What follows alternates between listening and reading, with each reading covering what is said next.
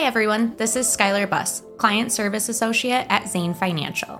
Today I sit down with Lynn to talk about a topic that's been increasingly brought up by our clients and prospective clients, fiduciary standards. Here's that conversation.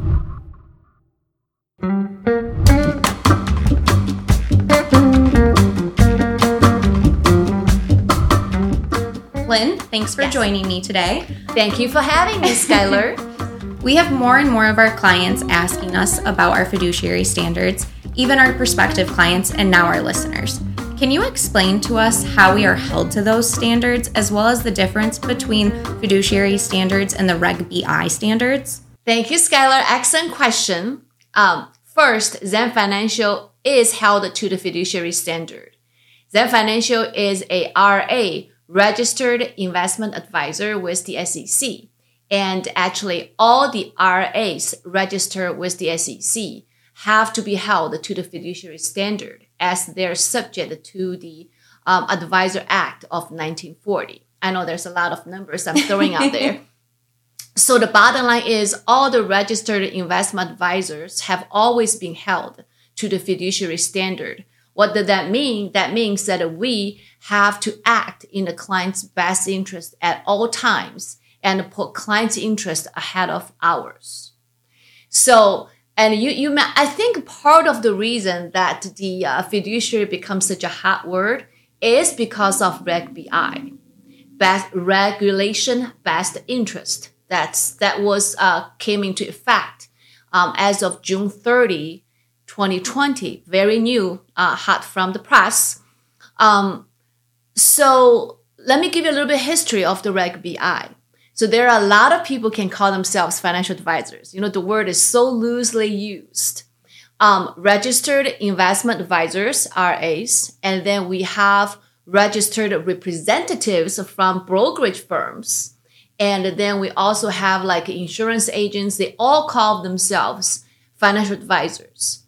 So prior to Reg BI, as I said, registered investment advisors are held to the fiduciary standard. But registered representatives, the advisors who make commissions from selling products from the brokerage house, are not held to the fiduciary standard. Instead, they are held to a different standard called the suitability standard. Means as long as this product they can reasonably think it suits you, then they're okay with it. It does not have to be in your best interest as long as it suits you. So it fits on you. Let's take what we view as a clothing, right? You might not look good in it, but it fits you. So, so therefore it is okay. So as you can tell that the standard is a bit too low. I mean the suitability standard. So the SEC on June 30, 2020, they issued the regulation best interest meant to elevate the suitability standard for the registered representatives of brokerage houses. So now you have to be very careful when you read the specific language, as with any regulations or laws. So let me read it so that I don't miss any important words. It basically said important that the broker-dealers have to act in the best interest of a retail customer when making a recommendation of any securities transaction or investment strategy involving securities to a retail customer. And such broker-dealer may not put financial interest ahead of the interest of a retail customer when making recommendations. Now, if you listen to when I read it and you only catch the word best interest, you'll say, oh, great. Now all the advisors have to act in my best interest. I'm totally okay. No, listen to the underlining part when I put emphasis on. One is when making a recommendation. Two is any security transaction or investment strategy involving securities. And then when making recommendations.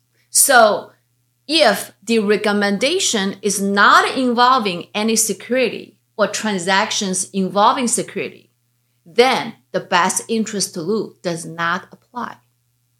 That's one. Two, if it is not at the time of transaction, not at the time of making recommendations, the best interest rule does not apply. See the tricky part? But as a fiduciary, like registered investment advisors like Zhang Financial, we have to be held to act in client's best interest at all times throughout the relationships of our relationship with the clients.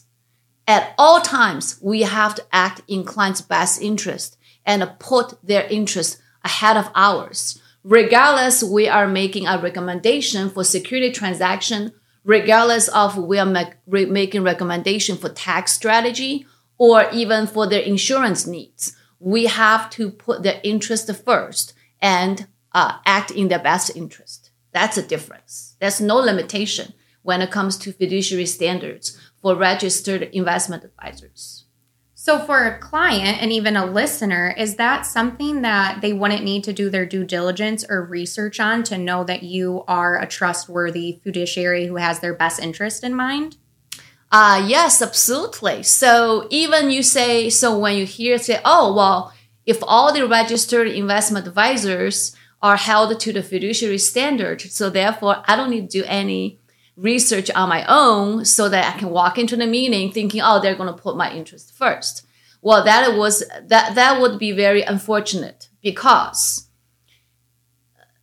there are lots of conflicts of interests in the financial service industry, even with registered investment advisors. You need to read and SEC do want to let you know. So one of the big duty imposed into the firms is the duty of disclosure.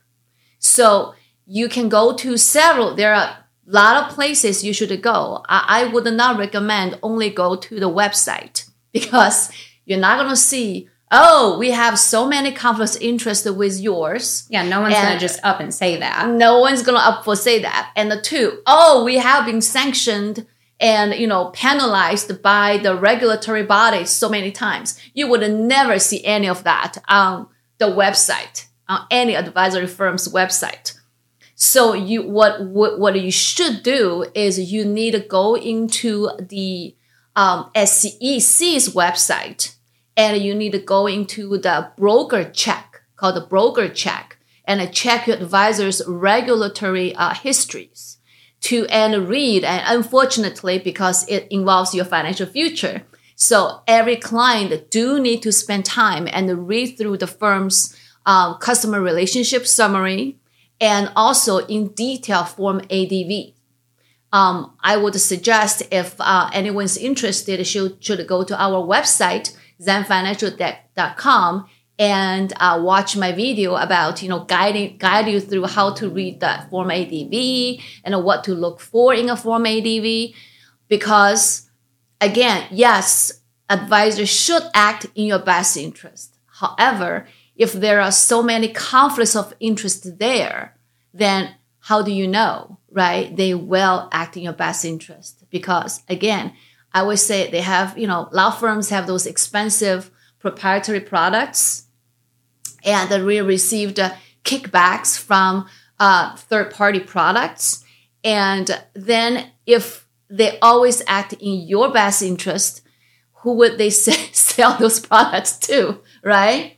But at Zhang Financial, you can see in our customer relationship summary disclosure that we don't have any of conflicts of interest from proprietary products. We don't have proprietary products.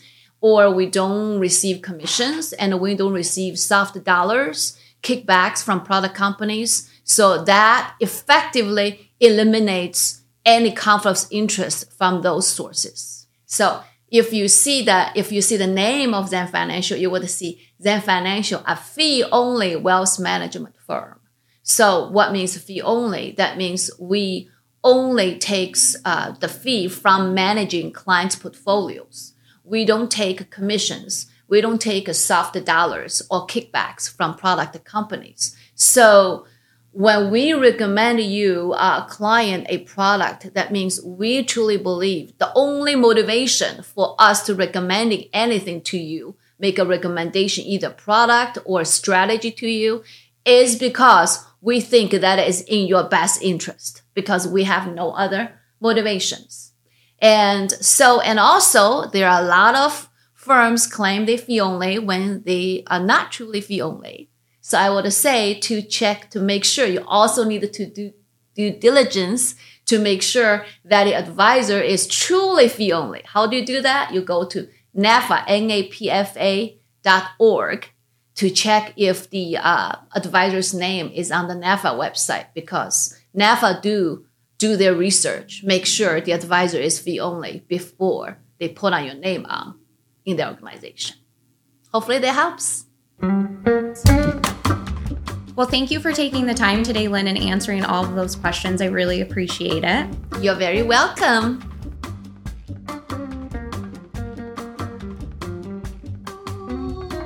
Thanks for tuning in to another episode of the Zhang Financial Podcast. If you have any other lingering questions for Lynn, Charles, or the Zhang Financial team, whether it be about finance or even Lynn's outfit that she wore, feel free to send an email to podcast@zhangfinancial.com. It's also listed in our show notes. We'll be back on Monday, where we'll provide another episode on the market outlook and upcoming week. Until then.